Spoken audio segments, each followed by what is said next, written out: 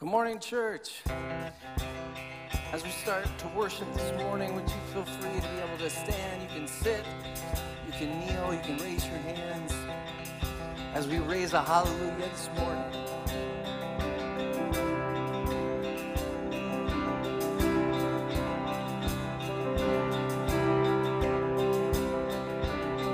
I raise a hallelujah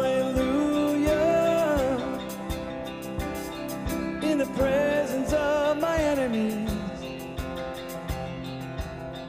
I praise a hallelujah louder than the unbelief. I raise a hallelujah.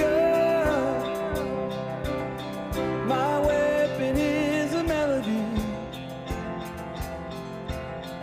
I raise a hallelujah.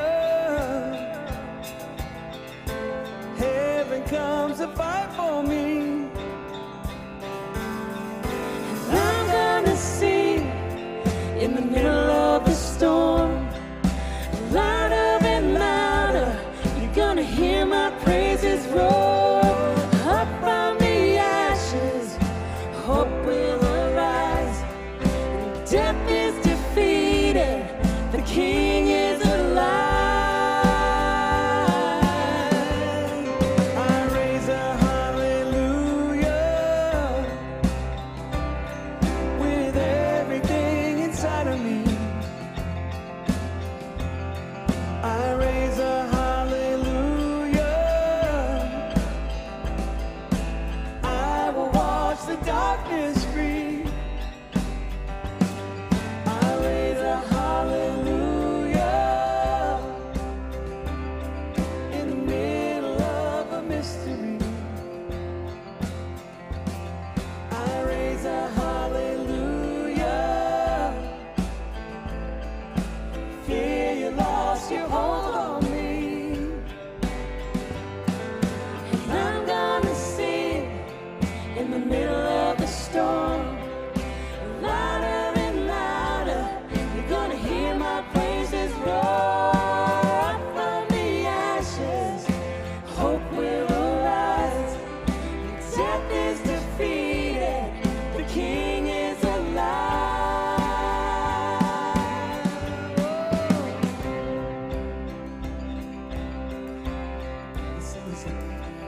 Sing a little louder. Sing a little louder. Sing a little louder. Sing a little louder. Sing a little louder. Sing a little louder. Sing a little louder. Sing a little louder. Oh, sing a little louder in the presence of my enemies. Sing a little louder, louder than the unbelief. Sing a little louder. My weapon is a melody. Sing a little louder.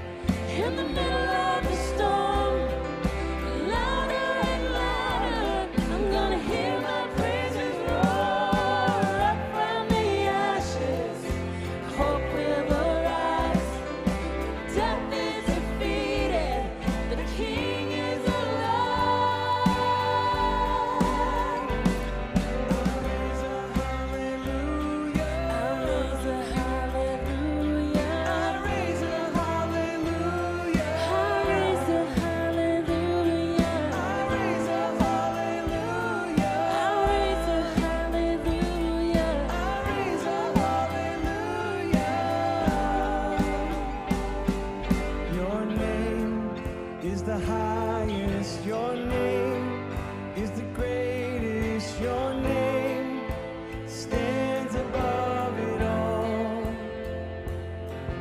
All thrones and dominions, all powers and dominions, your name stands above it all.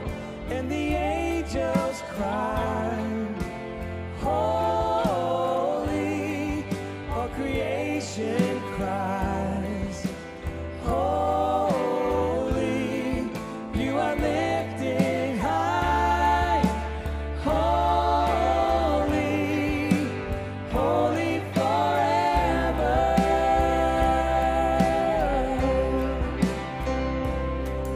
Your name is the highest, your name is the greatest, your name stands above them all.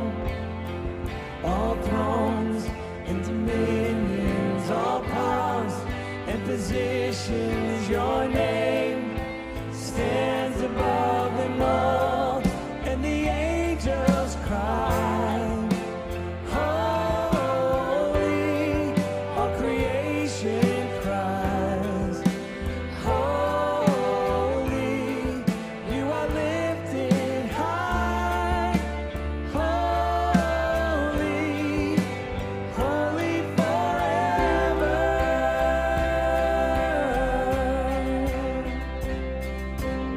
God, you are my God, and I will ever praise you. God, you are my God, and I will ever praise you. I will seek you in the morning, and I will learn to walk in your ways. And step by step you'll lead me, and I will follow you all of my days. Your name is the highest, your name is the greatest, your name stands above them all. All thrones and dominions, all powers and positions, your name stands above them all. Your name is the highest, your name is the greatest, your name stands above them all. All thrones and dominions, all powers and positions, your name stands above them all. And the angels cry, holy, all creation cries, holy, you are lifted high, holy, holy forever. And the angels cry, holy, all creation cries, holy, you are lifted high, holy, holy forever. Hear your people sing, holy, to the King of Kings, holy, you will always be, holy, holy forever.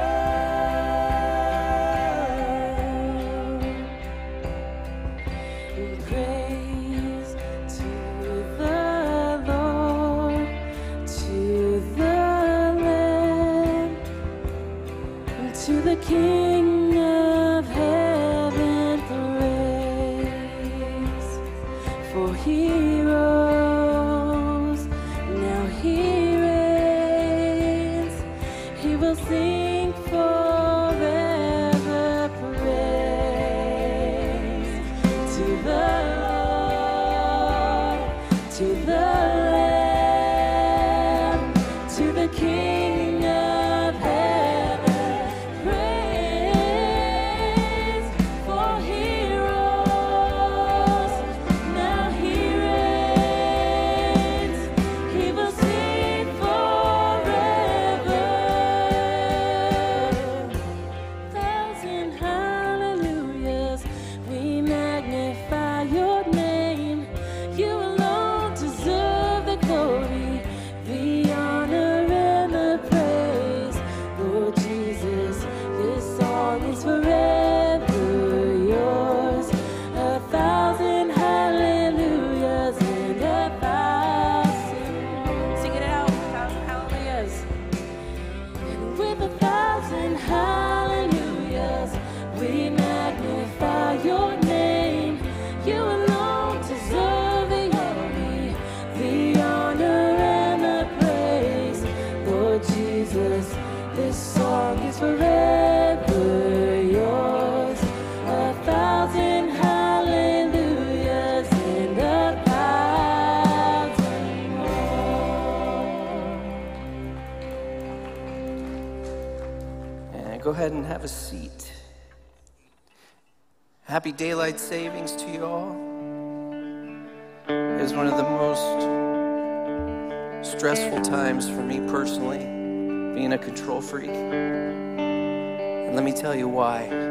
It's because I'm that guy that has to set like a regular alarm clock and then the phone alarm clock and even check Google to make sure that both of those are also in line.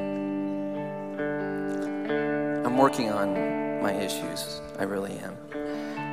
But here's the deal. What's interesting to me is that usually with me, that route is for control. And so I plan ahead. I try to be as best as I can prepared, even though I woke up on the hour, every hour, checking my clock to make sure when the switch is going to happen, right? Because you never know. Well, you do know, but just wanted to make sure. And sure enough, somebody had touched my clock in the room that we were in. My wife didn't touch it, but somehow a digital clock aligned with my phone. So that really threw me. And then the clock that was in another room was an hour ahead. So you see why I get stressed out? But here's something that is really interesting to me is that with planning, the beauty of planning is to be able to have some sense of control. But one thing that can change your planning is having children. Having children changes everything. So my 6-year-old and my almost 2-year-old, they don't know what a plan is. So they are constantly just doing their own thing. I have to be flexible with that. But what's so interesting to me is that anytime I walk into a room, just being in my presence, they stop everything that they're doing. Everything. Whether they're playing, whether they're arguing, whether they're doing what have you. And they rush towards their daddy. And I wonder if we have that same intentionality.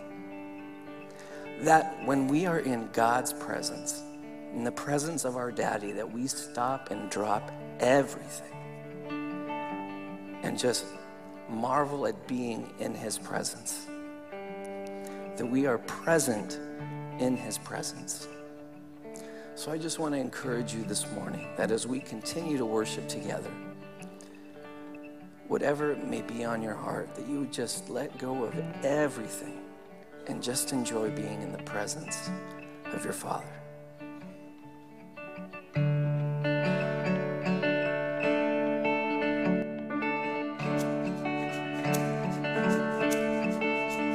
All my words fall short.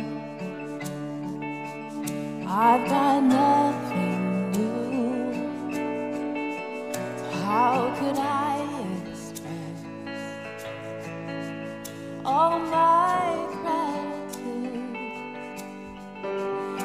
I could sing these songs as I often do, but every song must end, but you never do. So I throw up my hands and praise you again and again, 'cause all that I have is a hallelujah, a hallelujah. And I know it's not much, I've nothing else fit for a king, except for a heart singing hallelujah, hallelujah.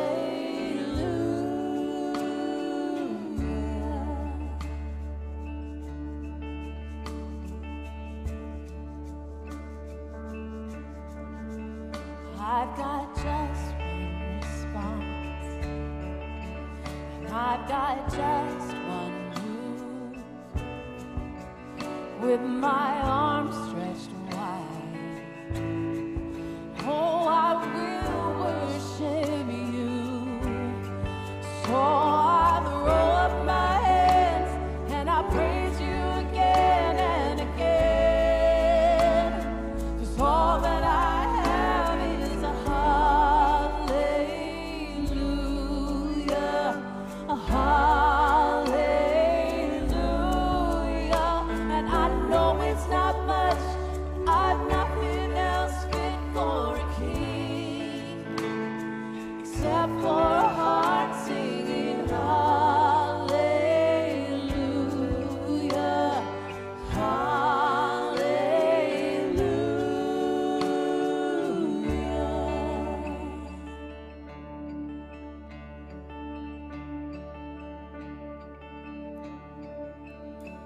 So come on, my soul, oh, don't you get shy on me, lift up your song, 'cause you've got a lion inside of those lungs. Get up and praise the Lord. Oh, come on, my soul, oh, don't you get shy on me, lift up your song, 'cause you've got a lion inside of those lungs. Oh, get up and praise the Lord. Oh, come on, my soul, oh, don't you get shy on me, lift up your song, 'cause you got a lion inside of those lungs. Oh, get up and praise the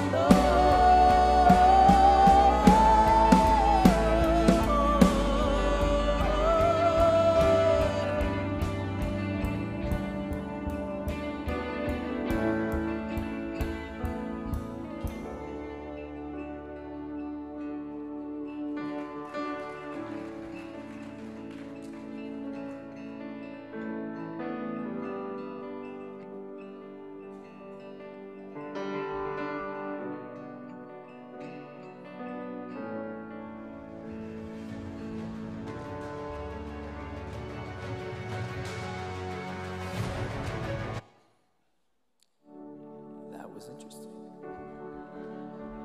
Let me sing the chorus one more time, church.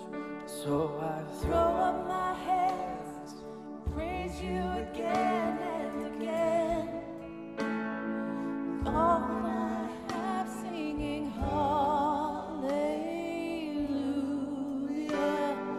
hallelujah. And I know it's not much, I've nothing else fit for a king, except for a heart singing hallelujah,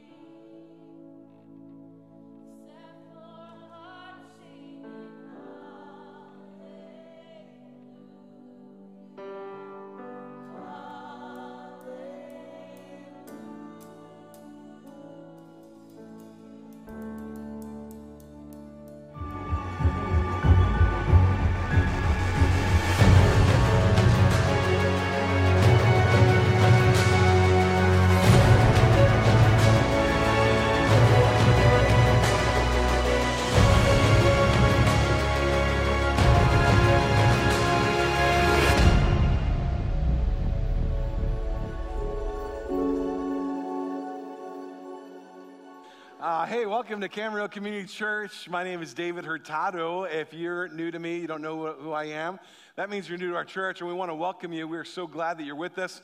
Camarillo Community Church, or we often more affectionately call it CAMCC. You're in the right place. We're glad you're with us. If you're online, maybe checking us out this week online, coming next week, whether you're out in the patio, whether you're in the video venue. Thank you, all those who go to the video venue. Your humility is amazing to me. Or maybe you're watching this week because you don't want to miss out and you want to be able to have a discussion in your growth group. We're just glad that you are hanging out with us, and welcome. My name is David Hurtado. I'm glad you're here. I need you to focus in on what we got going on this month. If you're new to our church, you don't know this, but one of our core values is to make community impact. And so 3 to 4 times a year, we will do something that we call a community impact initiative. Some way to get our hearts and minds outside of our walls, and not just about us, but our community, and what's best for our community, how we can serve our community, and who knows, maybe one day they'll come back and appreciate us for doing that, maybe even find the Lord because we invested first. And so this month we're doing something called Kindness Kits. And there's these little cards. When you leave today, you'll see the center of our lobby, a whole little display there of kindness kits, of the kits that we're going to be building in kindness. You can grab a card as you leave on the way out. But the heart of this is to collect items that people need when they're suffering through homelessness, when they're dealing with homelessness or in a state of homelessness. And so we're going to be collecting things like deodorant, shampoo, socks, washcloths, hand lotion, sunscreen, bars of soap, toothbrush and toothpaste, reusable cutlery. Believe it or not, it's a huge need so that they have utensils when they eat. Chapstick, facial tissues, Band-Aids or bandages, wipes, and sanitizers. And so we're going to be collecting, we're asking you to grab these items this month, bring them back, and then the last week of this month, come back, because the last Sunday this month, we're going to make the kindness kits together. We'll bag them all up, and then the idea is either we will give them off to our peace officers in Camarillo, the rescue mission in Oxnard, or we might have a team ourselves that will go out and hand these things out as well. And so we're asking you this month, collect these items, and then also come back and help us build the kindness kits. Now, we're going to put a little image on the screen because I want to let you know how easy this is. Literally, you can take out your phone right now and take a picture of that QR code. Once you hit it, it'll take you to our website, which tells you all about kindness kits. And then at the very bottom, there's a link there to an Amazon wish list. So you just go there, go to the Amazon wish list, buy the items, and ship it to your house, bring it back to church. How easy is that? We took all the thoughts out of it, all the thought process out of it. We found the best deals already. Just go to the Amazon wish list, scroll down, boom, buy the ones you want. The reason I love these type of initiatives is because if God's blessed you a ton this year, and you're able to buy 50 of these things so you can help build these kindness kits with us, or if you're able only to buy 3, everybody can be involved. So if God's blessed you enough to buy 3, then go buy 3, bring it back. If God's blessed you enough to buy 50 or 100, whatever, go buy them, bring it back, and then come back in this month so we can build these kindness kits together. Can you do that? Will you do that? Thank you. I love it. I love our church. Church has always been awesome about thinking outside of ourselves and into our community. That's not the only thing we do to combat the issue of homelessness in our community. I want to let you know that we have a pantry. Some of you know this, but we had a record last week of the most families we've ever served in one Friday at the pantry, 173 families. I want to let you know that before the pandemic, we were averaging about 100, and it's almost doubled since then. So it is an issue that's on the rise. We serve those who are homeless there, and we serve those who are on the fringe of being homeless as well. Do I make a decision between food and rent? We try to help with the food piece of that. So just know when you support us and you resource us, you enable us to do that in our community. I'm told that we're averaging 8 new families every week at the pantry. Our pantry is not like a regular church pantry where you get like a box of, SpaghettiOs or whatever. I guess that comes in a can. But our pantry is like you get milk, eggs, proteins, all that kind of stuff. As we work in connection with Food Share, and we hand out those pieces and items of food. Now, I will tell you, there's going to be a very, very cute lady out on the patio today wearing a huge turkey costume. I say she's really, really cute because she's my wife, and she's trying to remind our church that this month we are collecting turkeys and whole chickens and turkey breasts, so that we can give those things out to our community who's in need. And so if you want to do that as well, you can. Kindness is the month of Thanksgiving around here. Just understand that. So it's Thanksgiving. The month of November is all about kindness. Thanksgiving, we're going to be collecting birds, dead birds, and we'll be collecting a lot of items that we can help with this homelessness problem. So please help us this month as we combat the problem of homelessness in our own community. I know so many people are concerned. I see this on the rise. I see more and more. I know you do, and we do too. We want to do something about it together. Would you help us? And can you help us? And will you help us? Start bringing the items next week. We're excited to do something about it this month. With that being said, we need to switch gears completely and head towards our message. And so I'll just do a rough transition and ask you a question. Have you ever come to a place of extreme desperation in your life, only to find out at the very end that God was behind you the whole time, that God had your back? Have you ever been in a situation where you're like the lowest of lows of life? You couldn't see it at the time, but once you got through it, you'd look back and go, oh my gosh, I think God had me the entire time I was there. Several years ago, this is in the realm of almost 20 years ago now, I was serving as a church as a youth pastor, and not only as a youth pastor, but also as a preaching pastor in the church. And so I would speak once a month, and I almost felt like I had two different ministry realms. One was to the students that I oversaw and their families, and I loved doing that. And I was probably most devoted there. And then, because I was speaking once a month on the stage, I had a lot of people that I would build acquaintances with. It was a larger church, and so I was ministering on that level as well. In the church world, in the pastor life, if I could call it that, pastors usually take out Friday or Monday as their day off. And the reason just makes sense because your study encroaches on your Saturday. Sunday morning you're working, and sometimes there's even not only the morning, but there's noontime, afternoon, and even nighttime activities of church life.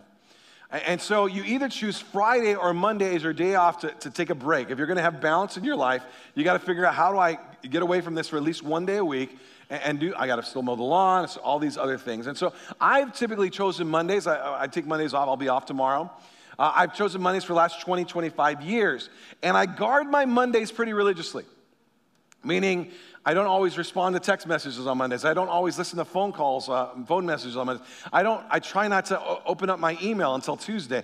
I generally speak, I say, no, I need to leave that aside, take a day for my family, whatever's going on, maybe spend some time with my wife on Monday, go out to breakfast, those type of things, just to have balance in life. And this was a kind of a particularly unique day some 20 years ago when I found myself going to church on a Monday. I never go to church on Monday. It was one of those things where I had left my computer in my office, and I needed my computer because I needed to pay some bills, and I couldn't do that without my computer, so I'm going to have to go into the office and grab my computer and leave. But I'm going to do it in such a way that I can go through the back door, nobody will see me. I'm going to be very quiet. I won't announce to anybody that I'm there. Grab my computer, go home without everybody even knowing. Because I didn't want to get wrapped up in a conversation about, hey, we're playing this or whatever. You're here now, so why don't you? And it's hard to say no to those things.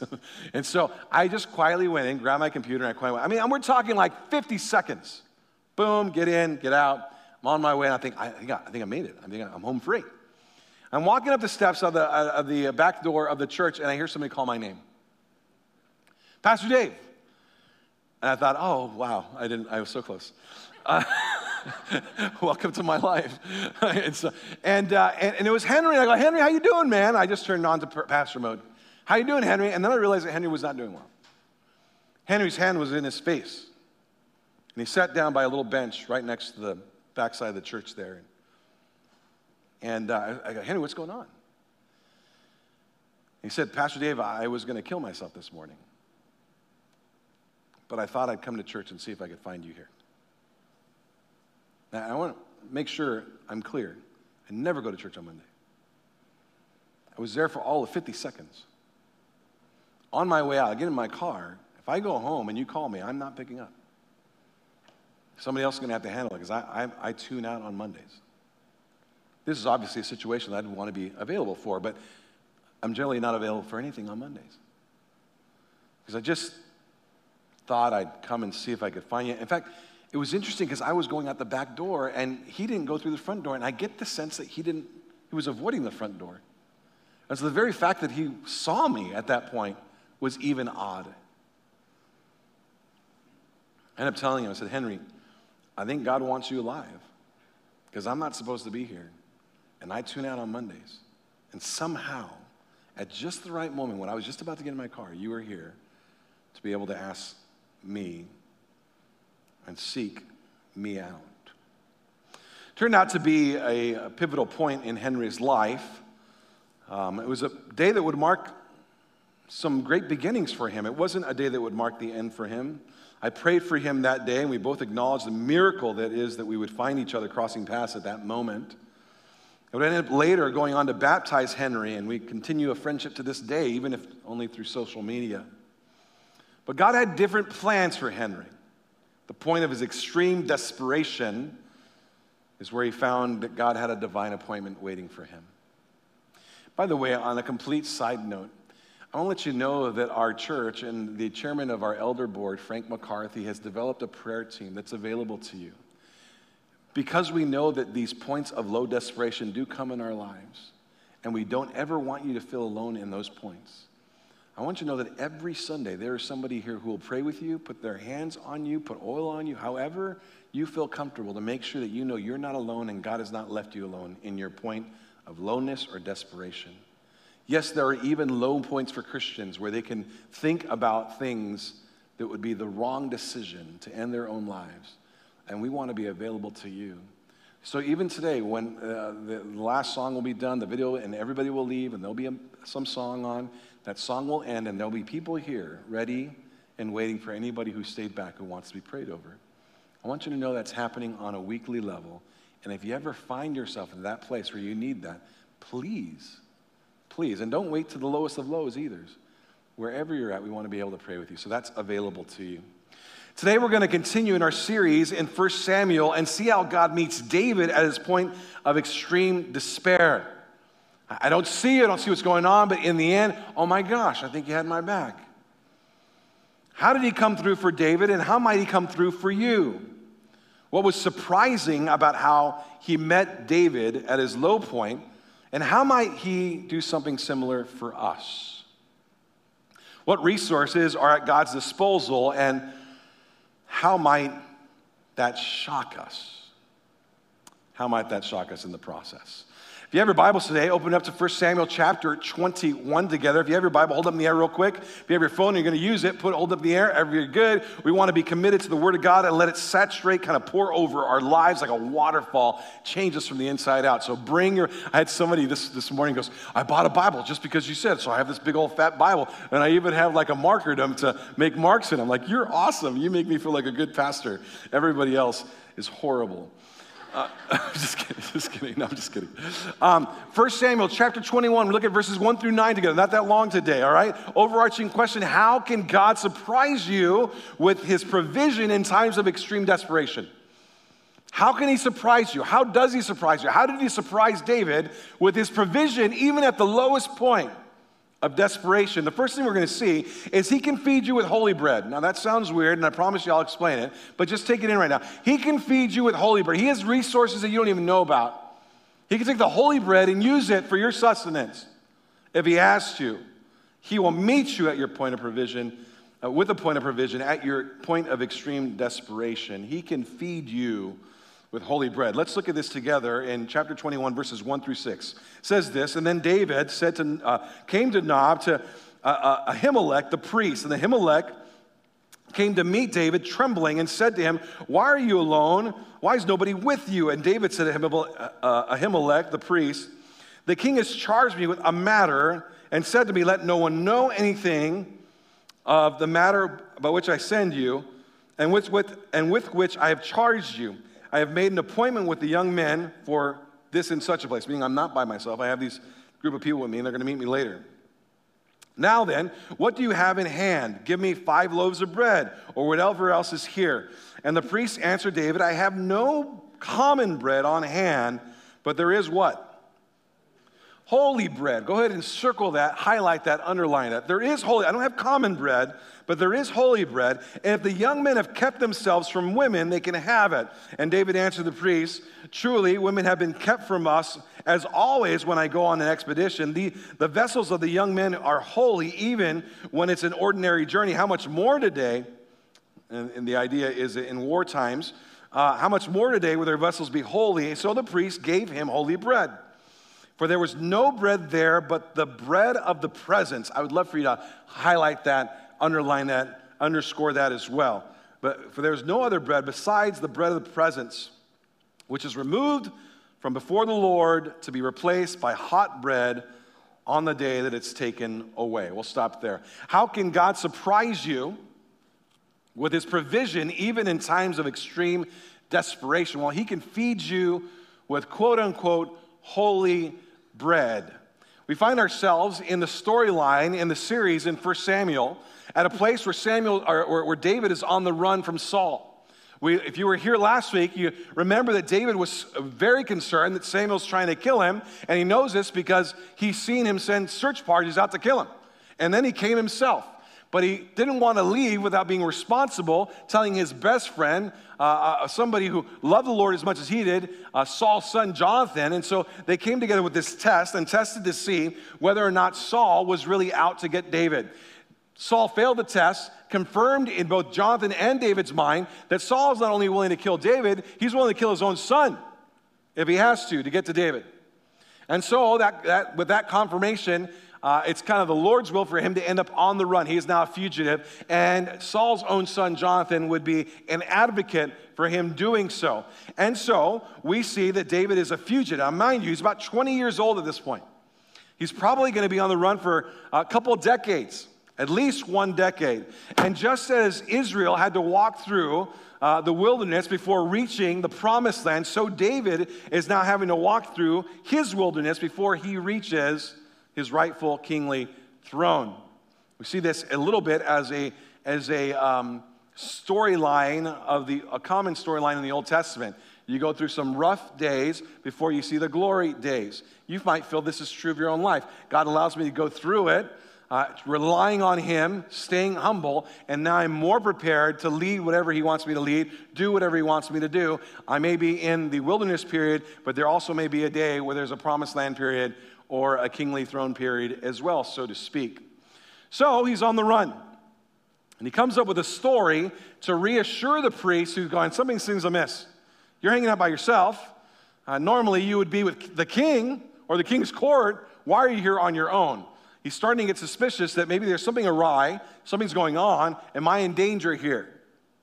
And David comes up with this story to reassure the priest. And in doing so, he basically lies to the priest.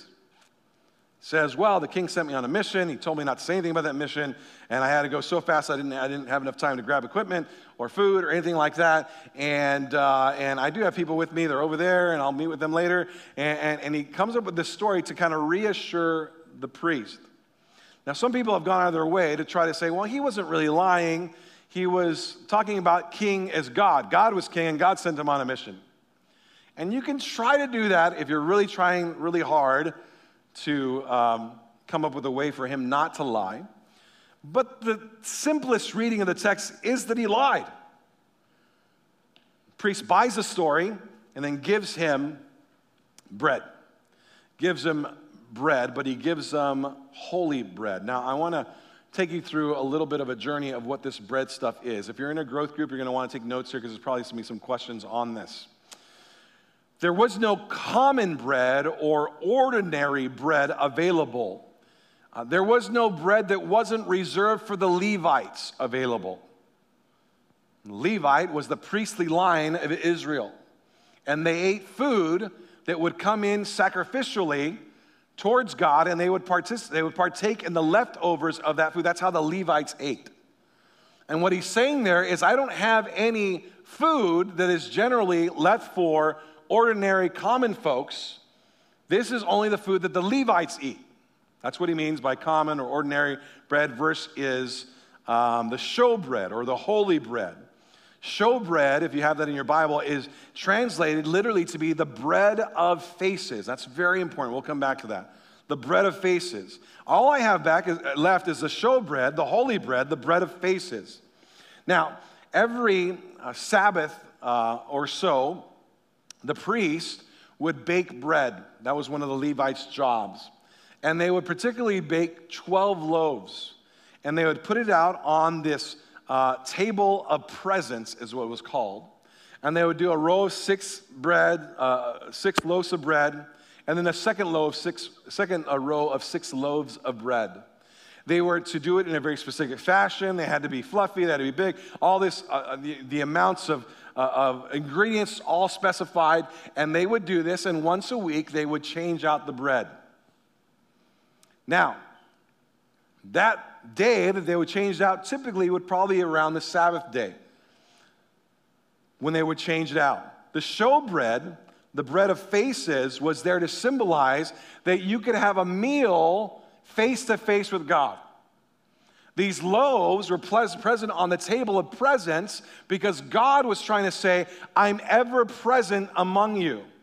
There were 12 loaves representing the 12 what? Tribes of Israel.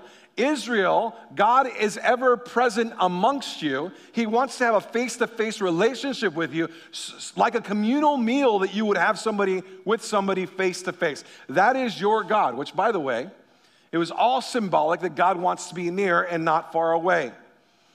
Symbolize that there's always a seat available at the table of God for those who would desire his presence. That is still true today. You may be here going, I don't know if God wants any part of me. Oh, no, that's not true.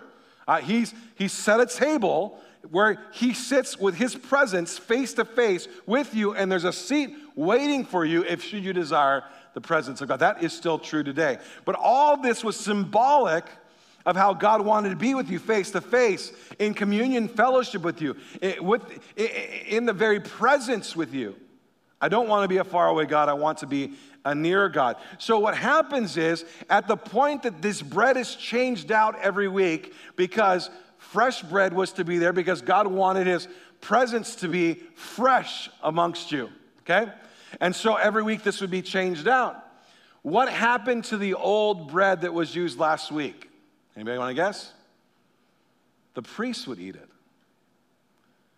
And what the priest is saying to David is, I don't have anything in the realm of just regular old bread that's in the cupboard, but I do have last week's showbread that was on the table that typically we priests eat. But I'll give that to you, as long as you eat it in a certain way. If you're going to eat the Levite bread, you're going to need to eat it in a Levite way, meaning you're going to need to be ceremonially clean when you do this. One of the ways that you could be unclean is through sexual relations. And so have the men have had sexual relation with their wives who are with you.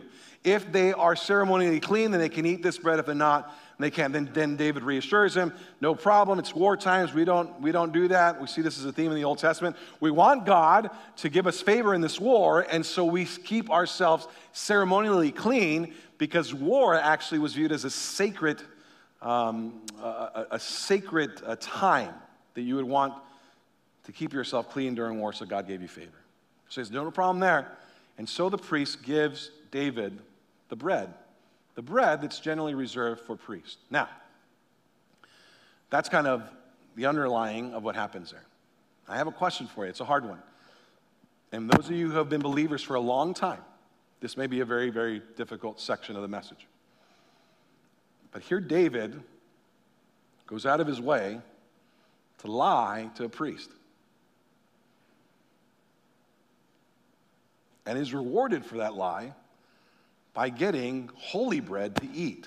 Remember, he's on the run. He doesn't know where his next meal is going to be. He doesn't even know where he's going to sleep. So my question to you is this: is it or is it not a sin to lie? Let me let you wrestle with that in your brain real quick. We're going to have some fun here. In fact, I want to remind you of 3 instances in Samuel where lying takes place. Number one was in 1 Samuel chapter 16 when Samuel went to go anoint David as the new and coming king. And they lie to Saul because they're concerned that Saul will take them both out if he knows. And say they lie about this meeting and what they're doing at this meeting. Secondly, we saw this last week in 1 Samuel chapter 20. David and Jonathan test Saul last week under the cover of a lie. Hey, tell your dad that I'm going to my old town in Bethlehem. We have this festival, and my brother's requiring me there. There's going to be, none of that happened. He never left. That was a lie to test Saul to see if he really was murderous in his motivation and heart, and they found out, yes, he is. So God even blesses that occasion by giving them the answer that they were looking for. Now David is lying to a priest of all people. I always think that's funny because, like, if you lie in front of me or something, like it means more to God or something. It doesn't, just so you know. He falsifies the story to the priest in order to procure himself and his men some food. Later on, he'll pretend in chapter 21 that he lost his mind. Another lie, deception. It's not only in 1 Samuel, by the way. We see Rahab lie about the spies in Joshua chapter 2. Do you remember that story? She lies about hiding the spies. Abraham also lies about his wife being his sister in Genesis chapter 12. So which is it? Is it okay to lie or is it not okay to lie? When is it okay to lie and when is it not okay to lie? Just to add another piece into the hopper here, you might want to write this down. Proverbs chapter 12 and verse 22 says, lies are an abomination to the Lord, but those who act faithfully are to his delight. An abomination. Rahab, who we talked about, Joshua chapter 2, who hides the spies and lies about it, she's listed in the Hall of Faith. You ever heard of the Hall of Fame? Basketball Hall of Fame, Football Hall of Fame, Baseball Hall of Fame. You put your best players in the Hall of Fame, right? She's in the Hall of Faith. The list of people who had the greatest amount of faith in the Old Testament is Rahab. For what activity? For this activity of taking in these spies where she lied. To give you some more, Exodus chapter 20, Deuteronomy chapter 5, where we have the Ten Commandments, it says, thou shalt not lie. Actually, it doesn't say that. Did you know this? I just set you up. It doesn't say thou shalt not lie. It says thou shalt not, somebody in the room, bear false witness. A little different, little nuance difference. But to bear false witness would be in a court setting where you take an oath. Thou shalt not bear false witness against a neighbor. I promise to tell the truth, but guess what? I'm lying. So some would say, yes, it's a lie, but it's a lie under oath. I actually had a professor in Bible college who would take the position that not all lies are sinful. And no, I'm really messing with you guys in your mind here. He would give some examples of this, like lying so as not to give up the secret that there's a surprise party this afternoon at my house to celebrate my wife. I don't want her to know about it, so we've lied a whole lot in getting there. He would say that's a justifiable lie, it's not a sinful lie. Another one, like lying when your wife asks you, do I look too fat in this outfit? You better lie on that one. And all the ladies of this church said, same thing happened the first hour. I can't believe you guys actually amend that. Lie to me. For instance, another situation would be lying to a family member who strikes out on a new cooking recipe. Hey, that was a great meal, but you don't need to really do that one again. That kind of thing. His contention was that the lie didn't become sinful unless it was motivated by selfishness. Non-selfish lies were fair game, almost like a righteous lie. Rahab, taking in the spies and lying about it, wasn't for herself. She was putting herself in danger so clearly. So that would be a righteous lie. If you were around during the time where the Nazis were trying to, through the Holocaust, eliminate every Jew from off this earth, and you took in Jews in your house and they were in the walls or in the floorboards or in the attics, and the Nazis came by and said, are there any Jews in your house? And you said, actually, there's none. No, I don't know any of them.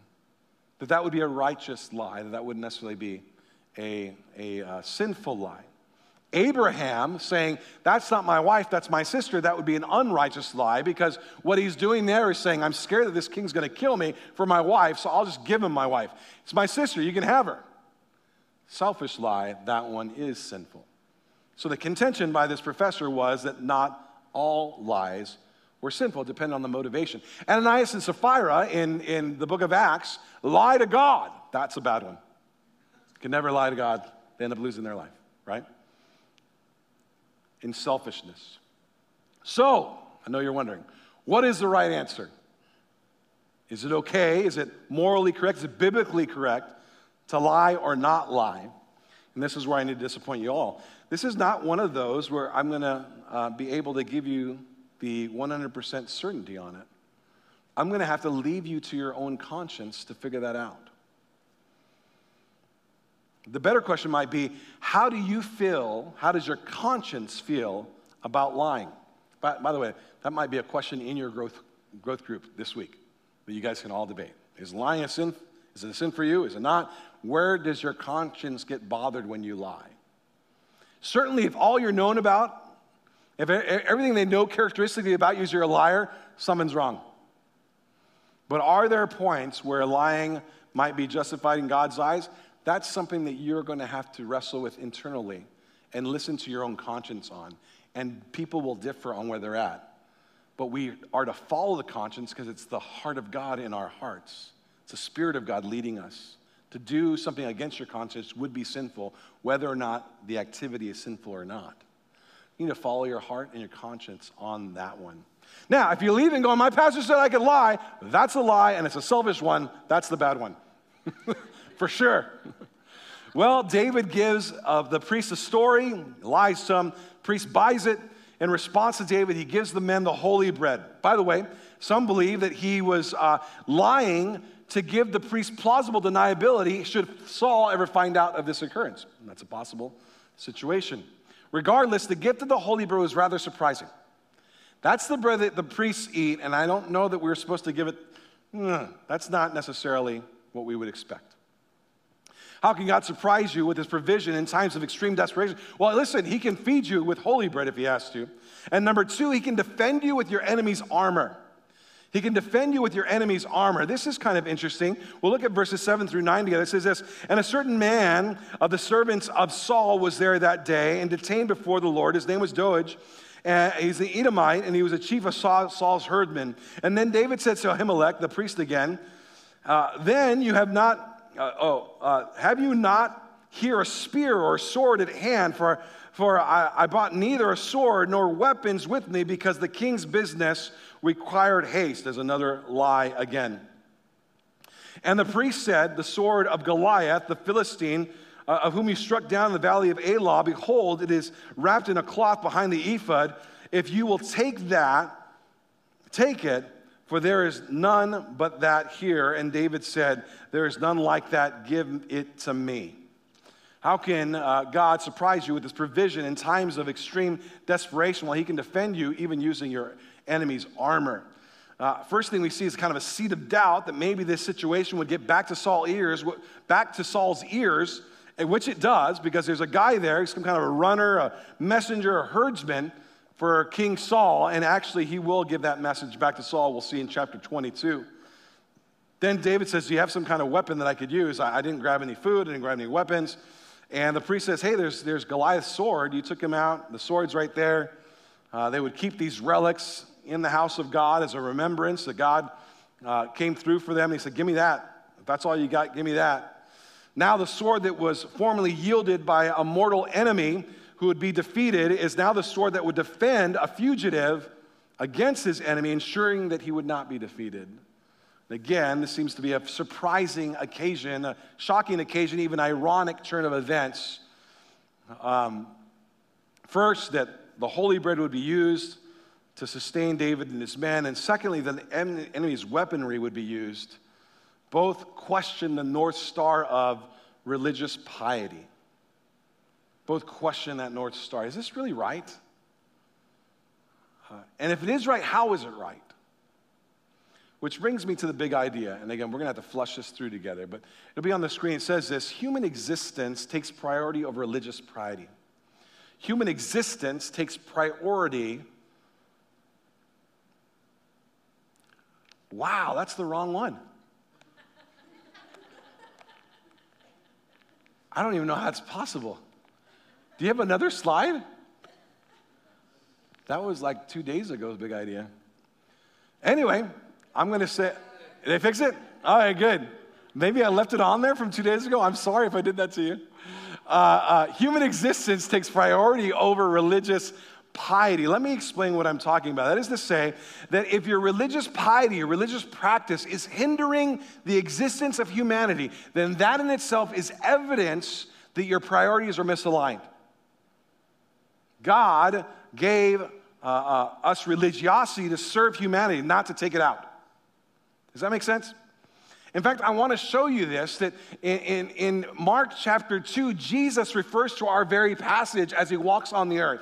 And he has a similar point to what the point is in 1 Samuel. So I want to take you there. Mark chapter 2, verses 23 to 28. Don't turn there, just read it with me. One Sabbath, when he was going through the grain fields, as they made their way, the disciples began to pluck heads of grain. The Pharisees, that's the religious right, saying, what are you doing? Look, why are they doing this? This is unlawful to do on the Sabbath day. You can't work on the Sabbath, and they're picking grains and eating it.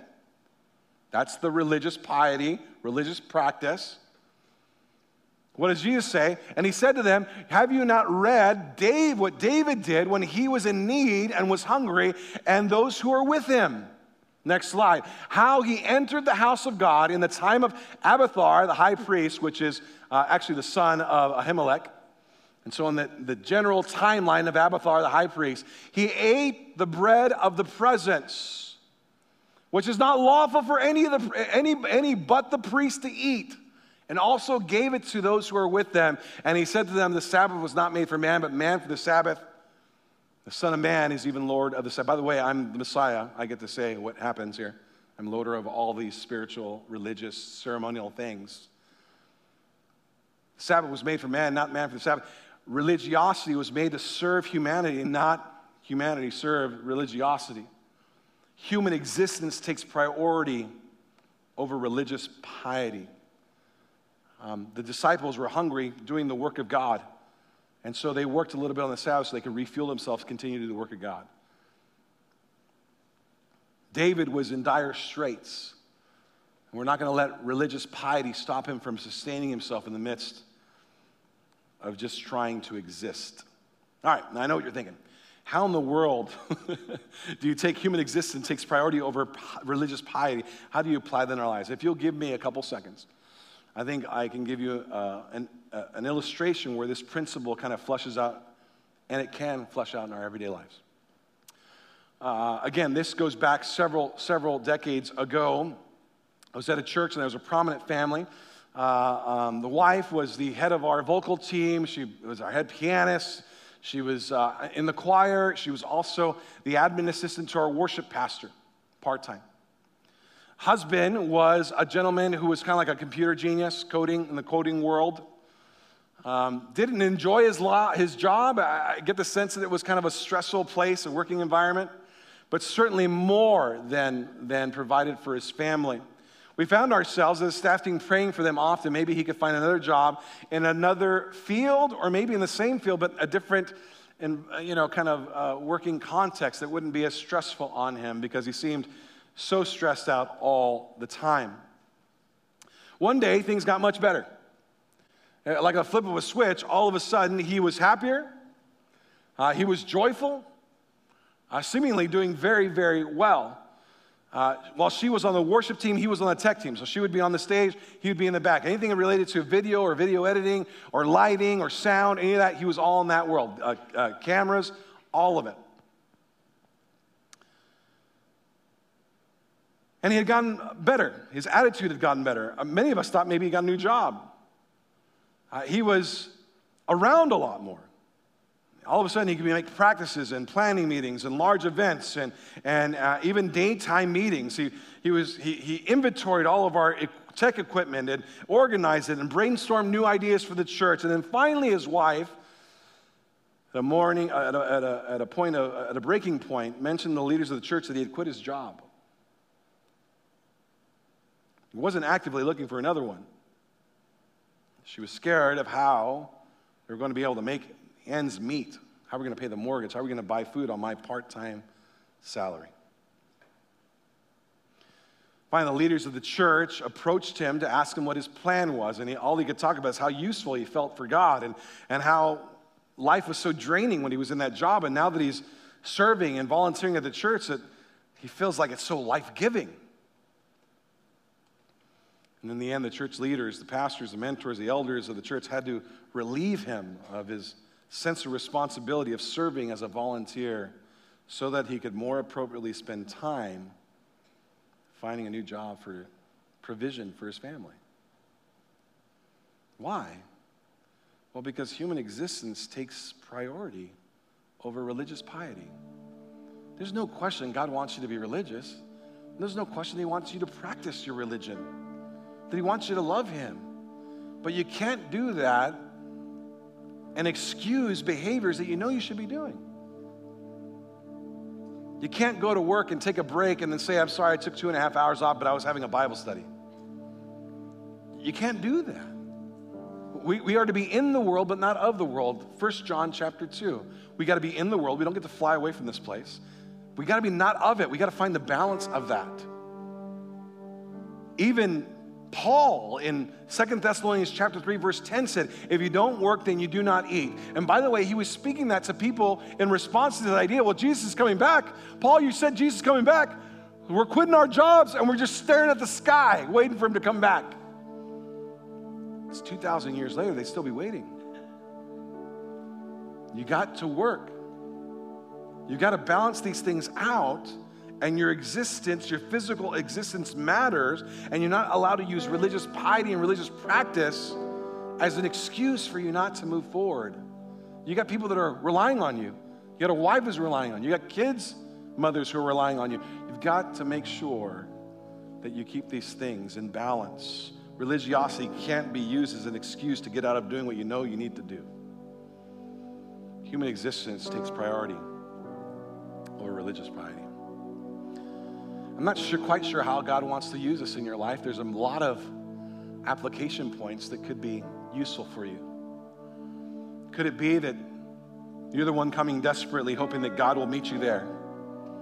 And He will, even if He has to meet you at the back door. He set a table of presents for you. He'd love to meet you face to face. He's not a far away God, He's a close God. And there's always a seat at His table. Maybe that's you. That's what you needed today. Maybe it's the reminder that your religious piety or religious practice shouldn't stop you from doing the things that you should be doing as a responsibility to your family, to your employer, career, all those things. You got to balance those out. Maybe it's just taking a look at how much you lie. And is this one of those things that's like, okay, maybe I can justify that lie? Or is this like, no, these are selfish lies. So clearly, I'm off base. Don't let religious practice be your excuse. We see that at times in young believers who are just biblically equipped enough to be dangerous. They can manipulate the text into justifying their actions.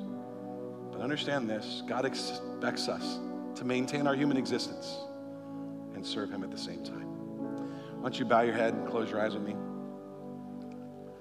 As we close out. Father, we do want to be religious. We do want to be pious. We do want to have a priority of our religious faith. We do want to grow in Christ. We want to saturate ourselves with the Word of God, that You would change something. We want to be countercultural and look different and point people to Jesus. All that's true, but we also want to represent You well, and that we take care of all our physical responsibilities as well. Help us not use religiosity and religious terms to justify things that we know we shouldn't be doing. Help us know that when we're in our deepest despair, You are there. At the lowest of the low, You will meet us. You can turn water into wine. You'll give us the holy bread. You can even give us our enemies weaponry to defend us. You're a God who's near, not far away. And then help us. There may be times where, I don't know, maybe you call us. Maybe we, in our conscience, feel like God is calling me in this situation. To, in righteousness, say these spies are not here. But help us not use that as an excuse to selfishly deceive and lie on our own accord. That would be a misuse of your word. Grow us in your faith, that we would be ever present with you at the table of presence. We ask in Jesus' name. Amen. Thank you, Pastor David. Good morning. My name is Jim Moyer. I'm pastor of discipleship and family ministry here at Camp CC. And as is our custom here at Camp CC, on the first Sunday of the month, we are going to celebrate communion in a special element of our worship time. So we'll have a few more minutes of worship and communion today. So Jesus, during the Passover meal with his disciples, took bread and he broke it and gave thanks and said, "This is my body given for you." And he took a cup of wine and he said, "This is my blood of a new covenant. Do this in remembrance of me." So Jesus in communion gave us a very tangible way to remember his death, and which began a new covenant between God and humanity. Jesus' death and resurrection gave us a way to reconcile to God through the forgiveness of sins. This was a gift from the Father. Scripture says the wages of sin is death, but the free gift of God is eternal life. And this is in Jesus. So from the ashes of our former life, there is new life. Life is born. A relationship with God is restored. And Jesus is calling us for this.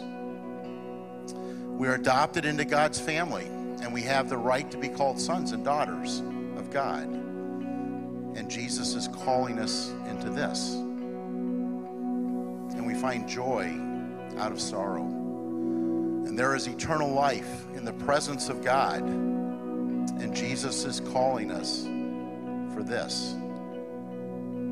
This is what we remember, and this is what we celebrate in communion. So the elements of communion are at the top of the aisles, the juice and the bread. And we will sing in the next few moments, the next few minutes, a couple songs, 2 songs. And when you're ready, come forward and take the elements and then spread out along the stage and eat and drink. And if you're here with your family, we encourage you to do this with your family. And if you're mobility challenged, it'd be difficult for you to come down to the front. No worries. We understand that. The ushers will have the elements, and they'd be happy to serve you in your seat. Please just get a hold of their attention, and they'll be right there to serve you. And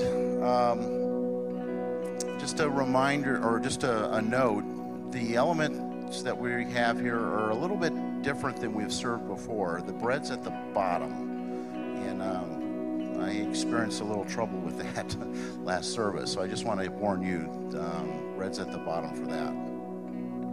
So let's pray. Lord God, thank you. Thank you that you loved us enough to send your Son, that he would die and be raised again, that we could have this relationship with you. And Father, I pray as we eat and we drink, as we participate in communion with you, would you speak to us in our hearts and tell us of your just overwhelming love and grace. And we pray this in Jesus' name. Amen.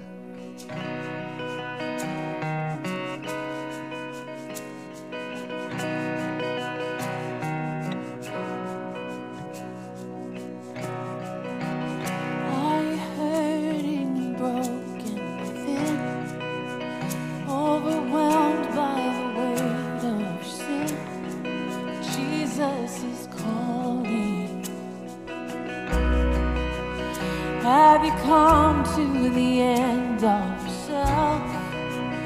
Do you thirst for a drink from the well? Jesus is calling. Oh, come to the altar. The Father's arms are open wide. Forgiveness was bought with the precious blood of Jesus Christ.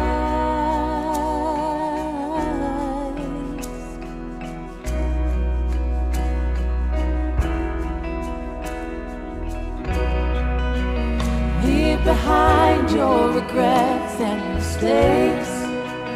Come today, there's no reason to wait. Jesus is calling.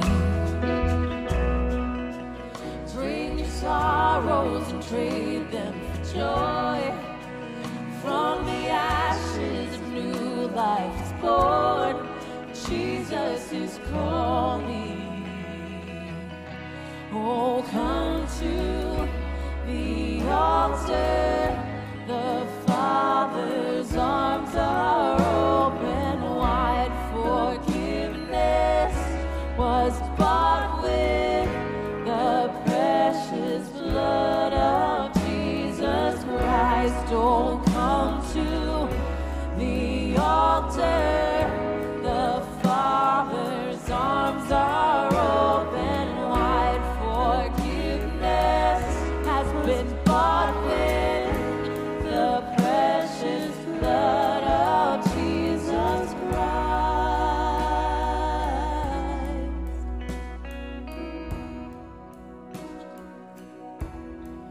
Oh, what a Savior. Isn't He wonderful? We'll sing hallelujah. Christ is risen. Oh, bow down before Him, for He is Lord of all. Sing hallelujah. Christ is risen. Oh, what a Savior.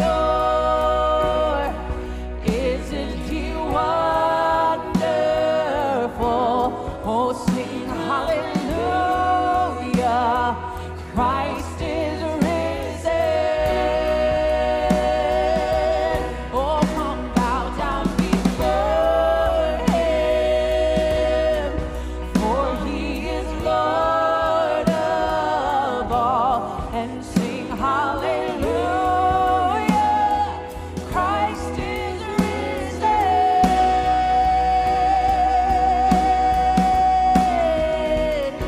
Oh, come to the altar.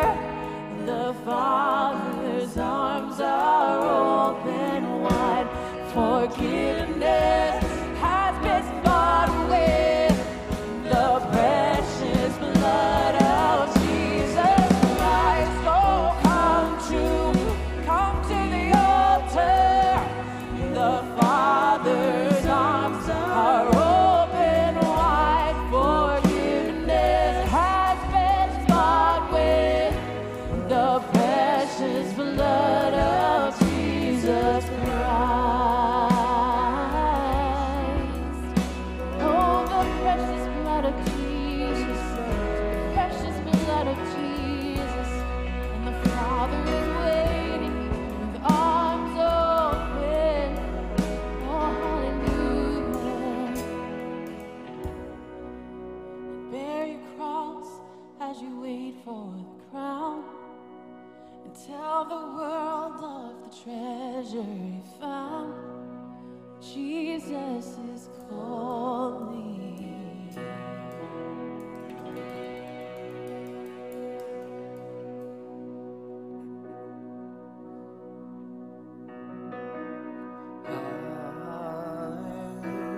Hallelujah.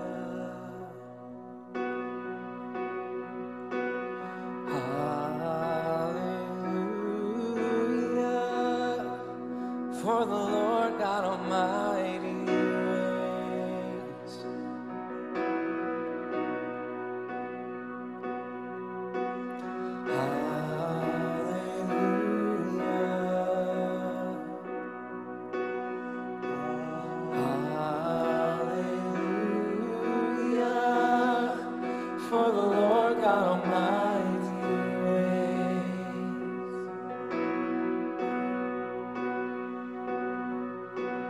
Hallelujah.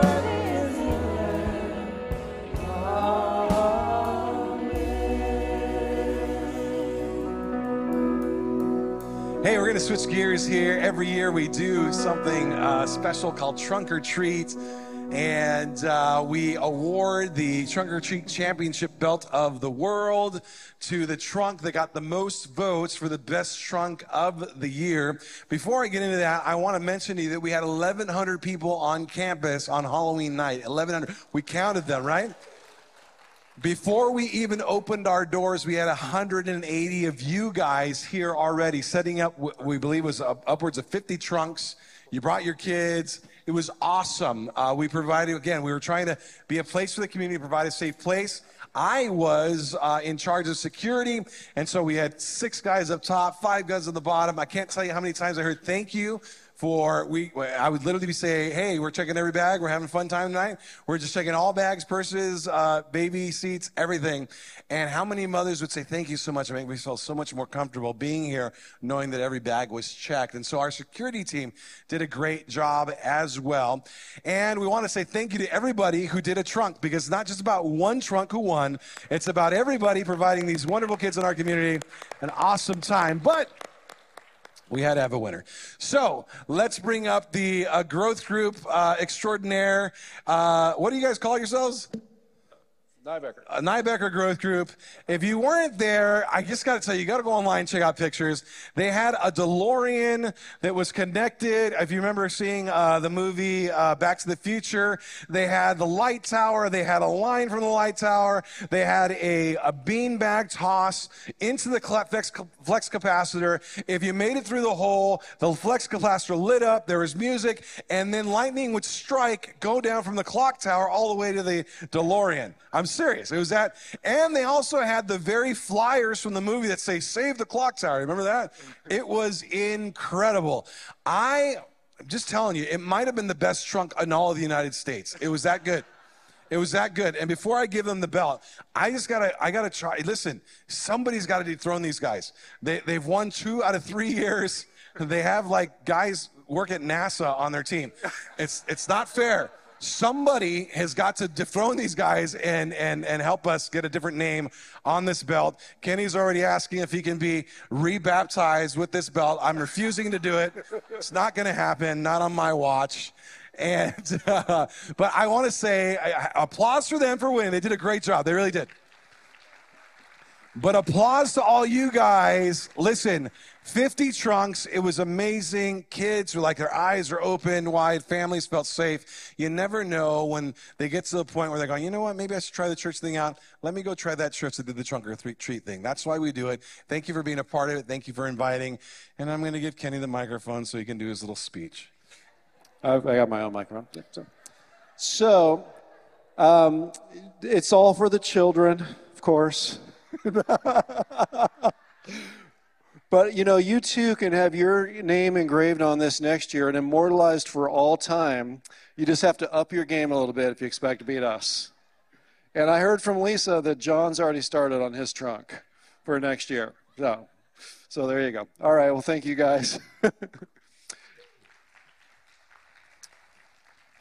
Well, we're going to receive our offering now. This is one of the ways we worship God.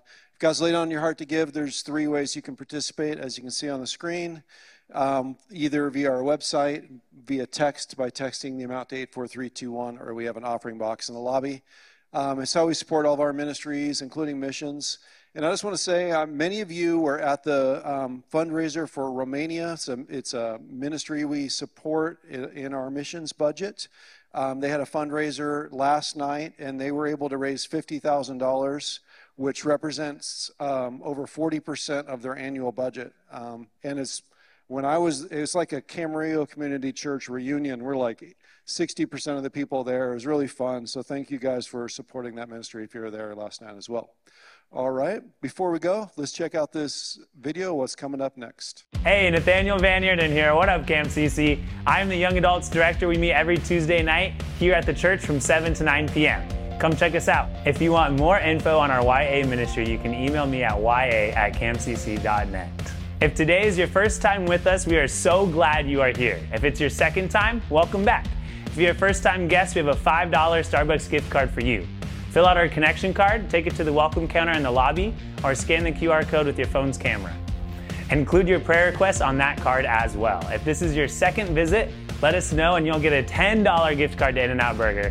We will also invite you to our all-you-can-eat dessert with our pastors, elders, and staff.